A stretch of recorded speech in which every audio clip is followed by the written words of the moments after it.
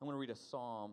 Actually, I'm going to read a song that people of Israel sang in 1 Chronicles 16. It says, "Ascribe to the Lord, O families of the peoples. Ascribe to the Lord glory and strength. Ascribe to the Lord the glory that is due his name." Father, this morning we come to you just doing that, giving you the glory that is due your name. Father, we know from your word that we were created for your glory. And we've seen throughout the book of Acts that you have redeemed us and called us to be your people so that we may be reflections of your glory, image bearers of the one true God. So I pray this morning, Lord, that you would forgive us. Forgive us of all the times in the past 6 to 7 days that we have given glory to something apart from you.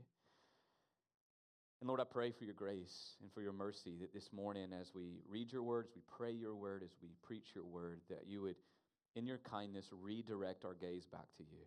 That once again, we'd be able to behold your glory and live the remainder of this week unto your glory.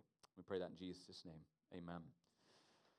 You guys can go ahead and have a seat. Hey, if you have your Bibles, open up with me to Acts chapter 27. Acts 27. And as you can probably feel from the room, you're thinking, how on earth are we going to be able to fit first through fifth graders in this room? And it's a really good question. So they may be sitting up here on the floor in the splash zone. We'll see what God has in store for us. But Acts chapter 27. You know, I saw a meme this week that really put into words a lot of feelings and emotions that I carry. And it, as memes tend to do, and it simply reads this. The meme said, "Do people who run marathons know that they don't have to?" You know, gosh, isn't that good? As someone who's married to a marathon runner, as much as she would want me to ask her how, like, how do you do that? Like, how do you accomplish a feat like that? What I tend to ask her is why? You know, why? Like, why? Like, why would you do that? And usually for Annie, the answer is pretty simple. And for most marathon runners, the answer tends to be the same. It's, I like to run. It's that I enjoy the run, you know, and when she says that, like, I hear her, but it doesn't compute, you know, it's like, you know, so here's the truth, and you may not believe it. I actually run too. I do not run marathons. But what incentivizes my run is totally different what incentivizes any run. What incentivizes my run is just the fact that I'm going to get it done. Like, I begin the run in order to complete the run. It's just about getting it done, like completing the run. So, in fact, I'm so destination-oriented, like completing, like outcome-driven, that I will create little micro outcomes throughout my run to propel me towards the finish line. So, am I the only one? You know, you run and you see a light pole, and it's like, just make it to the light pole. And you get to that light pole, and you go, okay, just make it to the next one. And I get to the next one, it's like, just make it to the house on the corner, make it to the house on the corner. Then it's like, okay, just make it to the driveway, and then I'm done. Done, you know, completed. Like I managed this run, and I didn't even need a sticker that says, you know, 26.2 or anything to rub it in all you peasants' faces. So run for me is incentivized by an outcome, by a destination. But for Annie, you all, it's totally different. And she gave me total permission to pick at her, as I do here, as I do on Saturdays, on Fridays, about her running. But she comes in from her runs, and she can't tell me how far she ran. She can't even tell me how long she ran. She's just out running. And it's usually an hour or more, and she comes home and she begins to tell me about all the rainbows and the unicorns and the four-leaf clovers that she saw, and her ability to solve world peace, and how God has revealed his deep love for her in this run. Like for her, it's just like this magical experience. And she can tell me all the details of her run. These flowers that are blooming in the neighborhood now, all the neighbors that she saw and the types of dogs that they have. Like it's crazy. Like, she can pay attention to all of these details throughout her run. She is just someone who enjoys the run, like somebody who just enjoys the journey. So let me kind of tie this in for where we're headed. Last week I told you that I really believe that the world is asking if what we believe as Christians is real. Like, is God powerful? Like, is he love? Can he save people, transform people, change people? Remember this, repair people's marriages, maybe break a particular addiction, redeem a child that has wandered from the faith. Like, can God do all those things? And I mentioned last week that the answer for us as believers in Christ should emphatically be yes. Because, as Paul showed us last week in our text, we have testimonies. We have stories of who we were before Christ, who Christ is when we encountered him, and who we are after him. We all have outcomes or destinations in our life of faith that can point to the glory of God, right? And the book of Acts is about that. That's all Acts has been doing. It's been witnessing to the glory of God through changing people's lives through the preaching of the gospel. But it really left me asking the question, like, what if he doesn't? Like, what if you have lived your life in such a way that the outcome or destination that you've hoped for, prayed for, longed for, worked for, hasn't come to fruition? Like, you haven't gotten an outcome or a destination that you long for. Maybe that child that you've been praying for years is still far from Christ. Maybe your marriage is still limping. Maybe that addiction is still wielding its power in your life. Like, what then? And church, if that's you this morning, and I would imagine it's most of us, here's what I want to say to you this morning. Oftentimes, a lot of times, God will use you as a witness for his glory when you get that outcome. But also often, most of the time, God still wants to use you while you walk the journey when you haven't received that outcome. Right? Like, a lot of times, God is most glorified in runs like mine, where it's an outcome that you get. A lot of times, most of the time, God is glorified in runs like Annie's, where it's just about the journey. That how you move through this course of life, regardless of the outcomes you receive, does it point to and reflect to his worth and his value? Oftentimes, a lot of times, God will use you as a witness in the outcome. A lot of times, he'll use you in the journey. But here's the truth. Regardless, he will be glorified. Regardless, it's all about pointing to his glory. So whether you are achieving the destination that you hope for, or whether you're still in the middle of the muck and of the journey, as we're going to see Paul is in Acts chapter 27, I just want to tell you, God wishes to use you in the midst of this to bring you glory. I know that kid. Okay. Church, as we look to the final chapters, two chapters of Acts today, we're going to read about a chapter and a half. You would think that it's going to be all about the outcome. Since Acts chapter 19, Luke, the author of the book of Acts, has been talking about Rome, talking about what awaits Paul in Rome. He has been building in us, his audience, a type of anticipation about what's going to happen in Rome. But what blows my mind in this text is he barely tells us anything about Rome. Like, we actually don't see a lot of Paul's life in Rome, or we learn what happened to Paul in the city of Rome.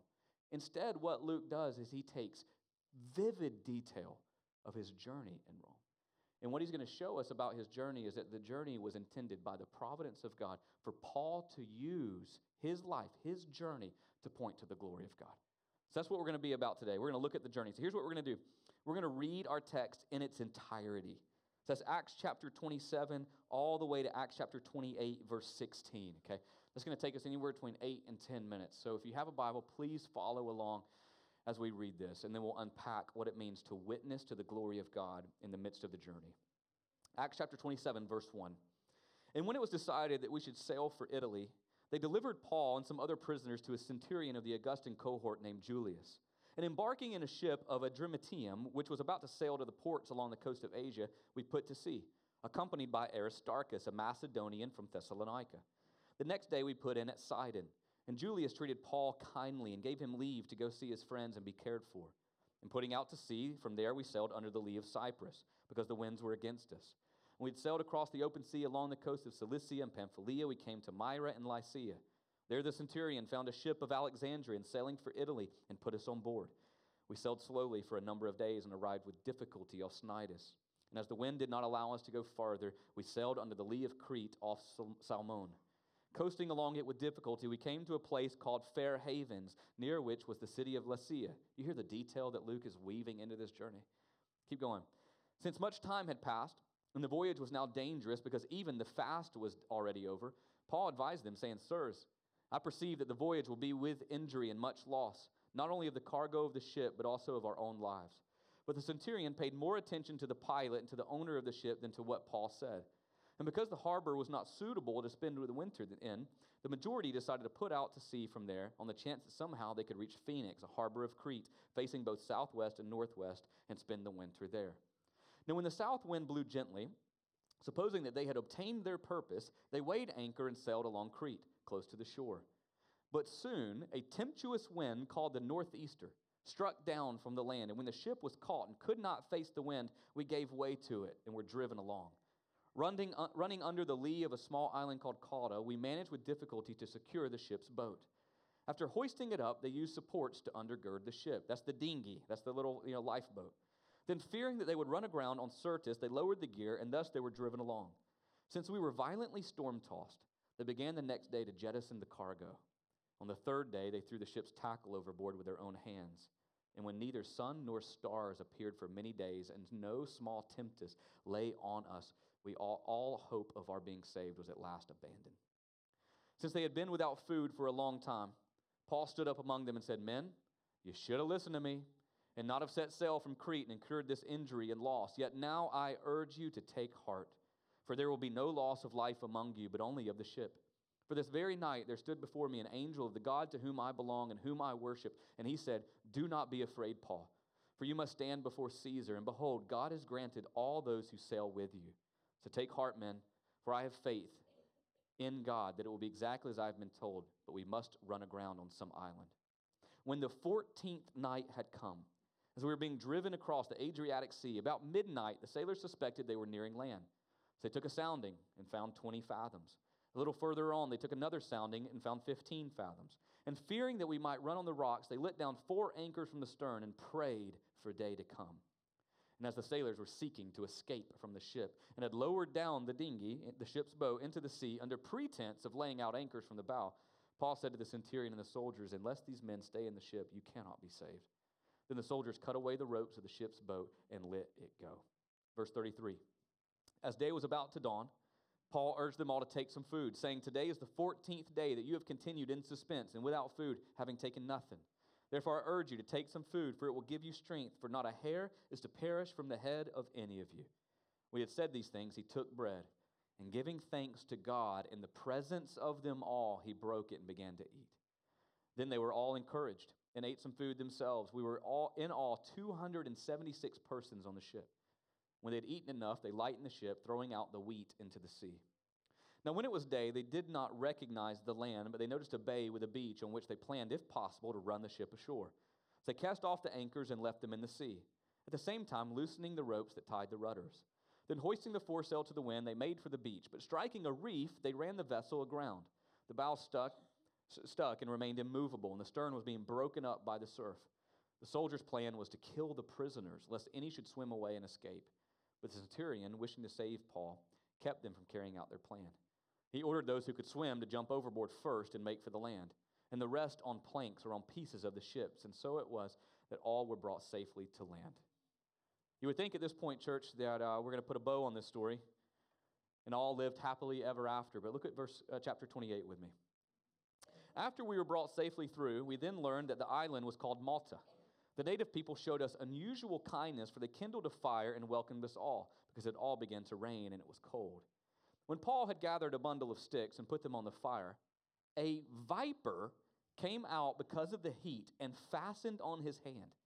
When the native people saw the creature hanging from his hand, they said to one another, "No doubt this man's a murderer. Though he's escaped from the sea, justice has not allowed him to live." He, however, shook off the creature into the fire and suffered no harm. And they're waiting for him to swell up or suddenly fall down dead. But when they had waited a long time, they saw no misfortune come to him. They changed their minds and said, "This man's a god." Now in the neighborhood of that place were lands belonging to the chief man of the island, named Publius, who received us and entertained us hospitably for 3 days. It happened that the father of Publius lay sick with fever and dysentery. And Paul visited him and prayed, and putting his hands on him, he healed him. When this had taken place, the rest of the people on the island who had diseases also came and were cured. They also honored us greatly. When we were about to sail, they put on board whatever we needed. After 3 months, we set sail in a ship that had wintered in the island, a ship of Alexandria, with the twin gods as a figurehead. Putting in at Syracuse, we stayed there for 3 days. From there, we made a circuit and arrived at Rhegium. After 1 day, a south wind sprang up, and on the second day, we came to Puteoli. There we found brothers and were invited to stay with them for 7 days. And so we came to Rome. And the brothers there, when they heard about us, came as far as the Forum of Appius and 3 taverns to meet us. On seeing them, Paul thanked God and took courage. When we came into Rome, Paul was allowed to stay by himself with a soldier who guarded him. All right, that's our text for today. Everybody awake? What a journey, right? Luke went into extravagant detail to communicate this journey. And what I want us to see this morning is that the journey was God's providence. that God had laid out this journey for Paul. And Paul's purpose in the midst of the journey, just as his purpose was in the destination, was to bring glory to God, was to witness to the glory of God. So here's the first thing I want to say for us this morning. Before we talk about what it means to witness for the glory of God, we need to understand what the glory of God is. What is the glory of God? So in the Hebrew text, the word glory is the word kabod. Okay? Kabod means an immense weight. That got me. Okay. An immense weight or value. It's an immeasurable sense of value or worth. It's a magnificence. God's glory is immense in its value and its worth. That's the glory of God. Paul would later write in Corinthians that God's glory is so valuable, church, that he is so worthy of all of your life that whether you eat or whether you drink, that we should do it all for the glory of God. What Paul's communicating in that statement is that all of your life should be revolving around the thing that is most worthy and most valuable, which is the glory of God. That everything that we do, whether we walk on a journey or we reach a particular outcome, that everything that we do should revolve around his worth, around his value. And there's a couple of truths about God's glory that I want to quickly share that I think will help us understand this concept, okay? The first is that God loves to reveal his glory. You'll know that. He loves to put his worth, his value on display. Psalm 19:1 says that the creation, the heavens, declare the glory of God, and the sky above proclaims his handiwork. When you get out on the boat or when you get out in nature, when you look back here, what that should do is reflect the point that God is a creator. And he is worthy and he is valuable. Look at what he has done. His creation reflects his glory. But so do all of his deeds, all of his work, not just his work of creation, but your story, right? Your testimony, like we talked about last week. When you encounter Jesus and that change that it makes in your life, that in and of itself reflects his worth, reflects his value, reflects his glory. The people of Israel in Exodus 15 said this, "Who is like you, O Lord, among the gods? Who is like you, majestic in holiness, awesome in deeds, doing wonders?" God loves to reveal his glory. And the primary way that God reveals his glory is in the person and in the work of Jesus Christ. This is what Scripture teaches. John 1:14, "The Word became flesh and dwelt among us, and we have seen his glory. Glory is of the only Son from the Father." Hebrews 1:3 says that Jesus is the radiance of the glory of God. That when you see and you behold Jesus, what you see is the worth and the value of God the Father. God loves to reveal his glory. Second thing I want you to know is that seeing and beholding and living in a way that revolves around his glory is your highest good. It's what we were created for. It's what you will find most satisfaction in. Every one of us wants to be satisfied. And yet every one of us tries to acquire more, possess more, do more in order to feel that level of satisfaction. We try to give the worth and value that belongs to God and God alone to other things. And we're never going to be satisfied in that. Our highest good, our greatest satisfaction is when we live revolving around the glory and the worth of God. God says in Isaiah 43, verse 7, "Everyone who is called by my name, whom I created for my glory, whom I formed and made." Did you hear that? You were created for the glory of God. Finally, let me tell you one more. Because he is so glorious, and because it is for our good to see and to live and revolve around his glory, church, he is jealous for his glory. He will share his glory with no other. So when we give our lives to things that are lesser in worth and in value, he's jealous towards that. He does not like that. Let me give you an example. Everybody know the story of the Exodus? Right? The story of the people of Israel who were enslaved in Egypt, and God came and redeemed them and set them free from their slavery. Most of the time, we think that God did that just because he loved the people of Israel. Now, is that wrong? No. God loves the people of Israel. God wanted them to be set free. Why? So they could come worship me. I want them to have freedom so they can revolve around me, so they can worship me, because that's for their highest good. That's their glory. His love did redeem his people, but it was also his jealousy. How do I know that? Because every plague that God gave the people of Egypt was a divine confrontation. It was a cosmic conflict between God, who was worthy of all glory, and lesser g gods that the Egyptians worshipped. Every plague, before God gave these plagues, he would say this. Exodus 7:17, "Thus says the Lord, Pharaoh, by this plague you shall know that I and I alone am the Lord." He gave that statement before every plague. First plague, God turned the Nile River into blood. Church, that's not just because God loves his people. It's because he is jealous for his own glory. The Egyptians worshiped the Nile River. In fact, they had two mythological deities that would protect and guard the river. You had Apis, the goddess of the Nile, and Khnum, the guardian of the Nile. When God broke through those little g gods' defenses and turned that water into blood, he was saying, there is no God like me. I am other, I am separate. These are nothing compared to my worth, my glory, my value. Same thing when he put the frogs. That's plague number 2. Sent frogs all over the land of Egypt. That's judgment against this god named Hekik, which was a frog-headed goddess of birth and fertility. When God put frogs over that land, he was demonstrating to the people of Israel and to the people of Egypt and to all the nations around them, there is nobody like me. I am other, I am infinitely of worth and of value, and your greatest good is to stop acknowledging these little g gods and put your attention on me. You following me? God is jealous for his glory. He'll share it with no other. So, what does that mean for us? What does that mean for Paul? It means that whether Paul has reached the destination of Rome or whether Paul is just going through this crazy journey on the way to Rome, his purpose was to point people to the glory of God. His purpose was to let everybody know in his life, and those on that ship, 275 other people, he and he alone is worthy of our lives. And church, that's the point for your journey too. You think some of the difficulties that you're walking through, you question why. Why would God allow those things? Why would he permit in his providence the things that you have to put up with? Because it's an opportunity. It's an opportunity for you to point to the glory of God. So that's what Paul did. So let me take 20 minutes or so and give you two ways that Paul did this, okay? The first is that Paul witnessed to the power of God. God is so glorious and he is so powerful that Paul, in the way that he walked through this journey, witnessed to the power of God. Turn back with me to verse 13. Acts chapter 27, verse 13. Paul had already told them, hey guys, I don't think this journey is going to end well.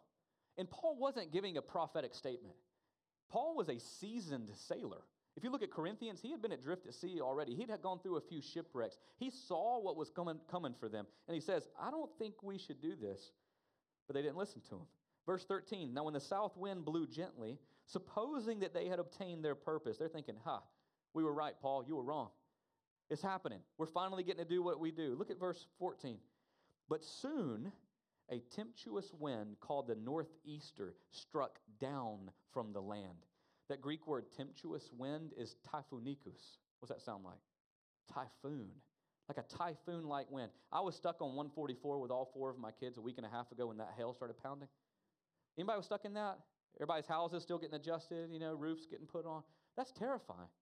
I was deeply aware, I am not in control here. Whatever is happening around me, we are at the mercy of God. I am not in control here. These guys were in wind and storm like that for 14 days on a boat. Could you imagine the fear that they experienced? Total panic. And in verse 14, we read that the wind, that typhoon-like wind, had a name. It was the name Northeaster. And notice that it struck down. All right, this is where it gets really interesting. I'm starting to nerd out a little bit. The Greek word for Northeaster is the word Euroclydon. And that word Euroclydon is a proper name. It's a title. It's a name.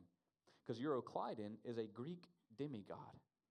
Euroclydon is the god of the wind, who was created by Poseidon, the god of the waves, to wreak havoc on sailors. The belief that these Greeks, these 273 people in this boat, the belief was that Euroclydon would sit up high on Mount Ida, which was on the Isle of Crete, believed to be the birthplace of Zeus. And when Euroclydon saw these boats coming, he would strike down off this mountain to disrupt and bring panic to these sailors. Euroclydon. So picture that people, church. 276 people on this boat. We only know of 3 that were believers. Paul, Aristarchus, his disciple from Thessalonica, and Luke.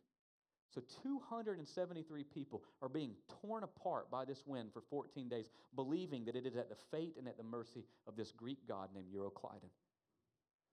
They continue on with difficulty. They start jettisoning all the cargo. And look at verse 20. When neither sun nor stars appeared for many days and no small tempest lay on us, all hope of being saved was at last abandoned. 273 people on that boat going, Euroclydon's too great for us. There's nothing that we can do. But look what Paul does. Verse 21. First he says, hey, told you. And then he says, but don't worry. For this very night there stood before me an angel of the God to whom I belong and to whom I worship. And he told me, do not be afraid, Paul, for you must stand before Caesar. And behold, God has granted you all those who sail with you. So take heart, men, for I have faith in God. Paul stands up and goes, take your eyes off Euroclydon. Put them on the God whom I worship. It was an opportunity to point people to the glory of God. But his audience is dense. In fact, hard-hearted. And as they approach the shore where they need to run aground to be saved, look at verse 29. And fearing that we might run on the rocks, they let down the 4 anchors from the stern. And what did they do? Began praying for day to come. Who do you suppose they're praying to? Yeah, who knows? Anybody that'll listen. Right? 14 days being drug around thinking you're about to be shipwrecked on these rocks, thinking you're about to die. They're just out there praying. But what's crazy is it doesn't matter who they're praying to because they had no faith. Look at verse 30. They start praying and immediately start seeking ways to escape from the ship. They're not going to wait for some God to deliver them. They're like to take matters into their own hands, which in and of itself is a form of worship I don't have time to go into, okay? But once again, Paul, aware of his purpose, aware that every step of his journey is an opportunity to point people to the glory of God, does what? Verse 33. As day was about to dawn, Paul urged them to take some food, saying, y'all, for 14 days you've continued with suspense and without food, having taken nothing. Therefore, I urge you to take some food, for it will give you strength, for not a hair is to perish from the head of any of you. He offers encouragement. And then what does he do? Verse 35. And giving thanks to God in the presence of them all, he broke bread and ate it. He testifies. These guys are frantic. 273 people ready to jump overboard, ready to do anything to save themselves. And this guy named Paul just starts calmly breaking bread and encouraging and going, God's got this. Once again, testifying to the glory of God. And I said it earlier when we were reading, you would think Paul's been so faithful. He's going through all this difficulty, and you would think at the end of chapter 27, everybody's going to live happily ever after. And then he gets to land. This blows my mind because I am terrified of snakes, okay? Blows my mind what happens to him. He's just trying to be a team player, collecting some firewood, puts the firewood down on the fire, and a poisonous viper bites him. Are you kidding me? Like, can you put yourself in his position for a second? 14 days being drug around, and he knows what awaits him in Rome. Let me tell you, I'm going to tell you next week, it's not good. Good things don't await him. This guy has walked his journey as difficulty after difficulty after difficulty. Now, let's be honest for a second.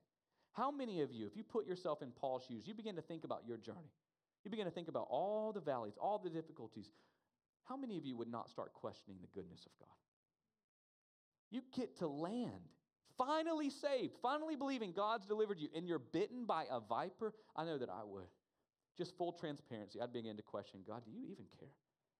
What on earth have I done to you? Do you see? Do you know? Do you love? Are you going to do anything about this? But Paul didn't. Even though his journey was rife with difficulty after difficulty, all he did was continue to point people to the glory of God. And look at the response of the native people. I love this so much. When the native people in verse 4 saw that the creature was hanging from Paul's hand, they said to one another, no doubt, this man's a murderer. Like if you're a football fan in the room, this is like a proverbial ball don't lie, right? Because this guy's like, they're looking at him going, you were saved from the sea, but now justice, that's the word they use. In verse 4 and verse 5, justice wouldn't allow you to live. You might have escaped the sea, but obviously you deserve to die. In church, I don't know about you, in verse 4, that word justice is capitalized. Why is it capitalized? You guessed it. Just like Euroclydon, that name justice is a Greek god. It's a divinity. The Greek word here is Dike, who is the goddess of justice and of fair judgment. These people on Maltese, on the island of Maltese, worshiped these pagan, little g gods. They saw this viper bite Paul and go, obviously Dike has her way again. And what's Paul do? Shakes it off into the fire. Once again pointing, no, my God is more powerful. My God is the only one that is glorious, the only one worthy of worship, the only one worthy of our lives. Church, every step of Paul's journey was intended by the providence of God. And Luke, the author, goes into this great detail to point us to this fact that the journey is for his glory. Your journey is for his glory. God wants you to live for his glory. Church, it's what you were created for. But let me encourage you as I conclude this morning. He will not leave you to walk this journey alone. Like he has, in his providence, given you the journey that you have. And the purpose of your journey is to reflect his glory, to point people to his glory. But he promises you to give you everything you need to accomplish that purpose. That's what he did for Paul. Let me quickly highlight 3 provisions of God for Paul to accomplish this purpose. The first was people. God gave the Apostle Paul various people to encourage him in his journey. It began at the very beginning. First, he has his buddies with him, Aristarchus and Luke, who are constantly probably encouraging him. Then we have his enemy, Julius, the centurion, his captor. You would think that Paul, that would not be a provision of God, but did you know that God actually provides enemies for you to help you accomplish his purposes? That'll preach. I don't have time for that, but that will preach. Julius, his enemy, arrests him, but yet Julius had kindness towards him. Let him go to Sidon in verse 3 so that he could be cared for. So we have his friends, Luke, Aristarchus. We have the friends in Sidon. Look at Acts chapter 28, verse 13. In the port city of Puteoli, we have Christian brothers and sisters that came and stayed with Paul for 7 days. Look at Acts chapter 28, verse 15. As he nears Rome, he sees all of these friends who come 33 miles outside the city of Rome to join him, to walk with him the rest of the way. And on seeing them, Luke writes, Paul thanked God and took courage. Who are the people that you believe God has put in your life to encourage you in your journey? We all have them, don't we? Who are those people that are encouraging you, praying for you, reminding you of your purpose, reminding you that your difficulties are intended by God to bring him honor and to bring him glory? And if you don't have those people, may I invite you to let our church be that for you. The person sitting next to you, people in your grow group, don't hide your struggles. Don't hide your journey. We as the church are given to one another to encourage each other on this journey. Another question for you is, who are you God's provision for? That makes sense? I think that made sense. Like God wants to gift you to other people who are walking on a journey. So who are you rising up and encouraging on a journey so they can bring glory to God? Second thing God provided was his promises. So God provided Paul with his people. He also provided him with promises. So we have to go back first to Acts chapter 23. If you want to flip with me, go ahead. Acts chapter 23, verse 11. This is, 7, 8 chapters from where we are today. Acts chapter 23, verse 11. It says, the following night, the Lord stood by Paul and said, take courage, for as you have testified to the facts about me in Jerusalem, so you must testify also in Rome. Consistently, God had been promising Paul, you're going to get to Rome. I have purpose for you in Rome. There's a destination in store. I'm getting you to this place. It was a promise of God. And then he does it again in Acts chapter 27. So again, flip back to our text. Acts 27, verse 23. An angel of the Lord stands before Paul and says, do not be afraid, Paul. You must stand before Caesar. God continues to promise Paul about this destination, that there is an outcome. This journey isn't going to last forever. There's somewhere ahead. Church, God speaks to us. Did you know that? God speaks to his people. And the primary way that God speaks to his people is through the word of God. Did you know that there are over 7,400 promises that God makes his people in Scripture? 7,400. But let's be real about God's promises. The challenge isn't in finding his promises or in seeing his promises. The challenge is in reading his promises and realizing what I'm reading is totally contrary to what I'm experiencing. Right? Did that set in? The challenge is you see God promises that this journey ain't going to last forever, but you're still in the valley. You're still thinking, is he true to his word? Is he ever going to fulfill this? The difficulty is when his promises don't match with our lived experience. So what do we do? Paul was given this promise sitting there on the boat. Hey, Paul, you're going to make it to Rome. And he's like, really? Look at my circumstances. How many times could Paul have questioned that promise? If I were Paul, I can be honest with you, hundreds. I'd be doubting. I would be struggling. And we do that all the time. Be honest with yourselves.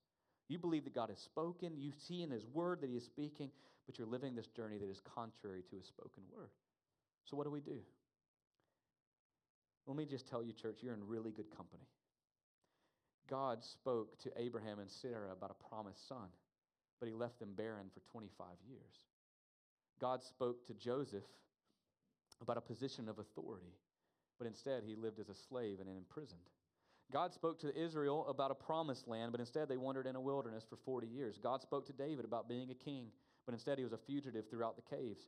God spoke to the people of Israel about a coming Messiah, but after the book of Malachi, he was silent about that for 400 years. That's the intertestamental period.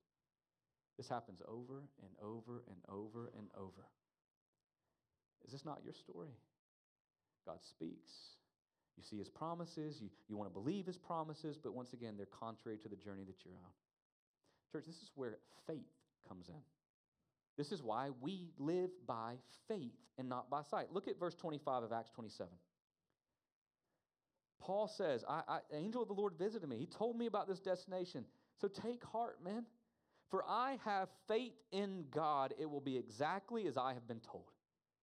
Hebrews 11:1 says, faith is the assurance of things hoped for. Romans 4:20, talking about Abraham, Paul writes in Romans, no unbelief made Abraham waver concerning the promises of God, but he grew strong in his faith as he gave glory to God. Let me give you a key to this journey. Abraham had this journey, but he did not waver concerning God's promise. He knew, I'm going to get to this destination. Here's the secret. Abraham, even while he's walking, even in the fact that his promise is unfulfilled, he did what? Gave glory to God. In the midst of the journey. That's Romans 4:20. Look that one up. He grew strong in his faith as he gave glory to God. Church, all of God's promises are yes and amen in Christ. They will always find their fulfillment. You don't get to dictate the timing of that. We don't get to dictate the timing of God. So what are we responsible for? Leaning into His promises and letting them encourage us and build our faith as we walk on this journey, giving glory to God. Finally, and I'll give you one more. So God provided Paul with people. He provided him with promises. Finally, He provided him with power. Right, look at the end of our text. So this is kind of the beginning of Acts chapter 28, mostly in verse 7. Towards the end of our text, God provided Paul with incredible power. In this situation, it was the power to heal. He healed this father. He healed all of the people of the island. In church, I believe God can heal. I do. I believe that God is not limited, that God can heal. But can I give you another power that God wants to provide you in the midst of His journey? This is straight from Scripture. It's the power of weakness. What an oxymoron, right? Sometimes that journey is just incredibly difficult so that you can grow in your awareness of how weak you are. Sometimes in God's providence, the journey is hard to make you weak so that you stop relying on your own weakness and begin to rely on the power of God. That's 2 Corinthians chapter 12, verse 9. Paul was weak on his journey. A messenger of Satan had been given to Paul by God. No, I don't understand. Okay. Paul called it a thorn in his flesh. We don't know if it was a physical ailment, a spiritual burden. We don't know. But Paul begins to plead with God 3 times. Take this away. I want to walk with you. I want to glorify you. Take this weakness away. And what did God tell him 3 times?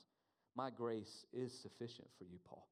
My power is made perfect in weakness. Paul goes on to say, therefore I will boast all the more gladly of my weaknesses so that the power of Christ may rest upon me. He says, for when I am weak, that's when I'm truly strong. So let me just ask you honestly, does your journey and the walk that you're walking have you feeling weak, tired, overwhelmed? Man, that's a good thing. Because that's actually God's provision for you. God is providing weakness for you so that you can stop relying on your own strength and actually get into touch with the power of God. Because when you're weak, church, then you can be strong. God is glorious. He is of utmost worth and utmost value, and you are created to revolve and to live for His glory, whether you eat or drink, whether you reach an outcome or whether you're still on a journey in a destination, towards a destination. But whether the journey, whether an outcome, your purpose in this moment, every day that you're breathing, is to bring Him glory. And a couple of the ways that Paul did that is he witnessed to God's power and he witnessed to God's provision. So let me pray for us, and then we'll conclude this morning by singing a song of response. Father, thank you for the beauty of Scripture. Thank you for this intricate detail that seems so unnecessary from Luke, but it is so necessary for your purpose. To show us that it's not just an outcome that brings you glory, it's how we live in the midst of the journey. Thank you, God, that you are glorious and that you share your glory with no other, that Euroclydon, DK, all these other false little gods that we, just like the people in this text, tend to run to for comfort, for support, for answers, for strength. Thank you that you will get glory over them. Thank you that you are kind and patient to consistently redirect our attention from little g gods in our life to you who is most worthy of honor and praise and glory. God, I pray that you would put us in touch with our purpose. I pray that how we walk in this journey would bring you honor, would bring you glory, that would reflect your power, reflect your provision. Thank you that you don't leave us alone, that not only do you have this journey for us in your providence, but you promise to provide all that we need to accomplish your purpose. We thank you for all of this in Jesus' name. Amen.